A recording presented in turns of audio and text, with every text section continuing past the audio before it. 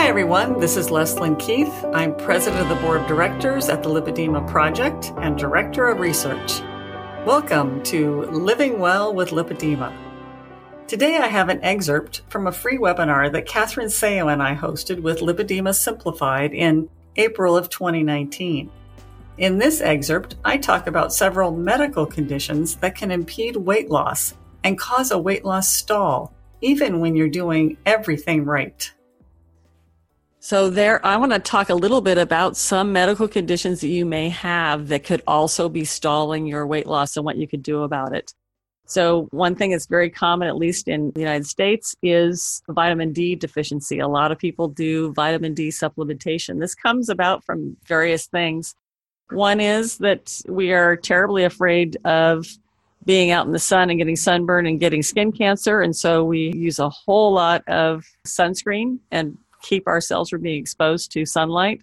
Well, sunlight is the biggest supply of vitamin D. And the other thing is that vitamin D is a fat-soluble vitamin. And so when we were told to eat low fat, now all of a sudden we were absorbing less of the fat-soluble vitamins.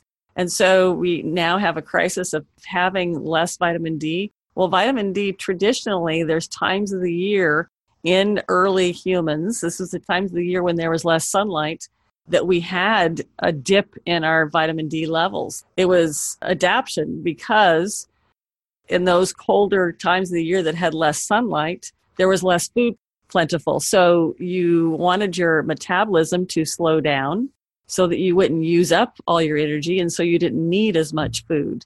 And so now if you have plenty of food, but your metabolism has slowed down because you're low in vitamin D, you're not going to be able to lose weight. When your metabolism decreases, you are not going to lose weight, and you're going to gain weight, particularly if you're eating a high carbohydrate diet. There are several conditions that particularly women with lipedema may have that cause us to have trouble absorbing fat. And one could be a weight loss surgery. If you've had that in your past, if you had the type of surgery where they're removing part of your digestive tract, and that is especially your small intestine, that's where we absorb a lot of our nutrients, and you're going to have difficulty getting those nutrients. And very common is to have GI tract disorders like celiac, to have irritable bowel syndrome, ulcerative colitis. I think someone said that she has diverticulitis. And so you have difficulty absorbing nutrients, and fat is one of those nutrients that you may have difficulty absorbing when you have that condition. And so it makes it difficult to achieve satiation when you're cutting your carbs and then you're not really absorbing that fat. And fat is going to make you feel satiated. The same thing with chronic pancreatitis, that you can have a difficulty with the ducts that are sending hormones to your intestines and make it difficulty for things to be digested and absorbed. And a very, very common one that we're seeing right now is gallbladder problems. So if you've had a history of gallstones or gallbladder attacks, or even had your gallbladder removed, well, your gallbladder is what stores the bile that digests fats. And so this can be an issue. If you still have your gallbladder, but you have had difficulty with gallstones, and then all of a sudden you add a lot of fat to your diet, that could cause a gallstone to become mobilized and get stuck in the bile duct. That's quite painful.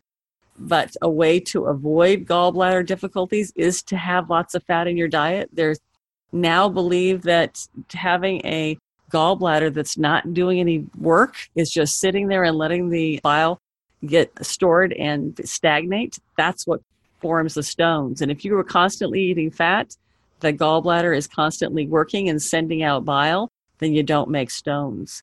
This is a very common thing because we were told to not eat fat, have very, very low fat diets. And so a lot of people developed stones and they had to have them removed. And one of the common ways in the last 10 years that people are getting trouble with their gallbladder is the weight loss surgery. And so what their people are told after the surgery is to have a very low fat diet. And so many people with weight loss surgery were developing gallstones that now it's considered normal that when you have a weight loss surgery, you also remove the gallbladder.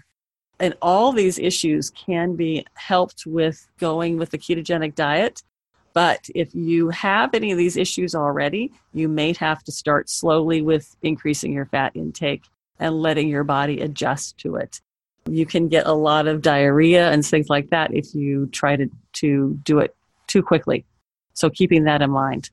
And then I want to talk a little bit about hypothyroidism, low thyroid function, because this is a big thing that could be influencing your weight loss stall. There's two ways that you can get low thyroid. One is the famine response from repeated starvation dieting and yo-yo dieting. And the other is the euthyroid syndrome, meaning that your thyroid is functioning normal, but you had major surgery or some kind of major trauma or a major illness. And your body says, we need to slow this person down. And so we're going to lower the metabolism so that they can heal. And I think that there's probably many people even listening right now that may have had both of these things. That not only have you had some kind of surgery, trauma, or illness, but you've also done this starvation dieting. So essentially your thyroid is saying, it regulates your metabolism. And if it's worried you're going to die, it's going to lower your metabolism to keep you from dying. And so it's either to preserve you from losing any more weight or to make you slow down and rest and to heal.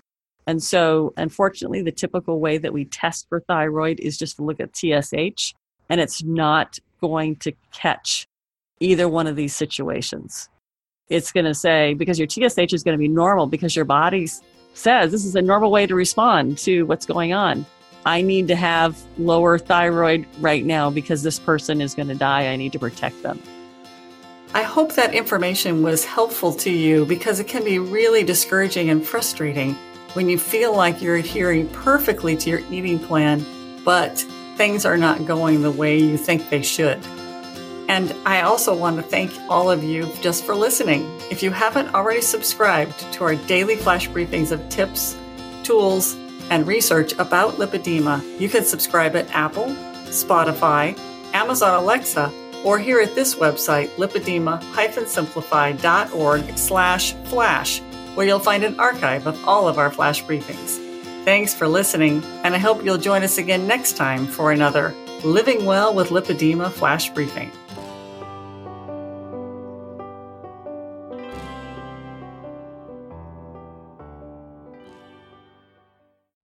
Hi there, this is Catherine Seo with a very quick and exciting announcement. Just to let you know, our 3-day event, Heart to Heart, is coming up March 31st, April 1 and 2. Make sure you don't miss it. We have speakers coming from all over the world and an amazing schedule for interaction with all of the community. It's going to be spectacular. Go to lipedema-simplified.org and be sure to click the link to get more information. And we'll see you there.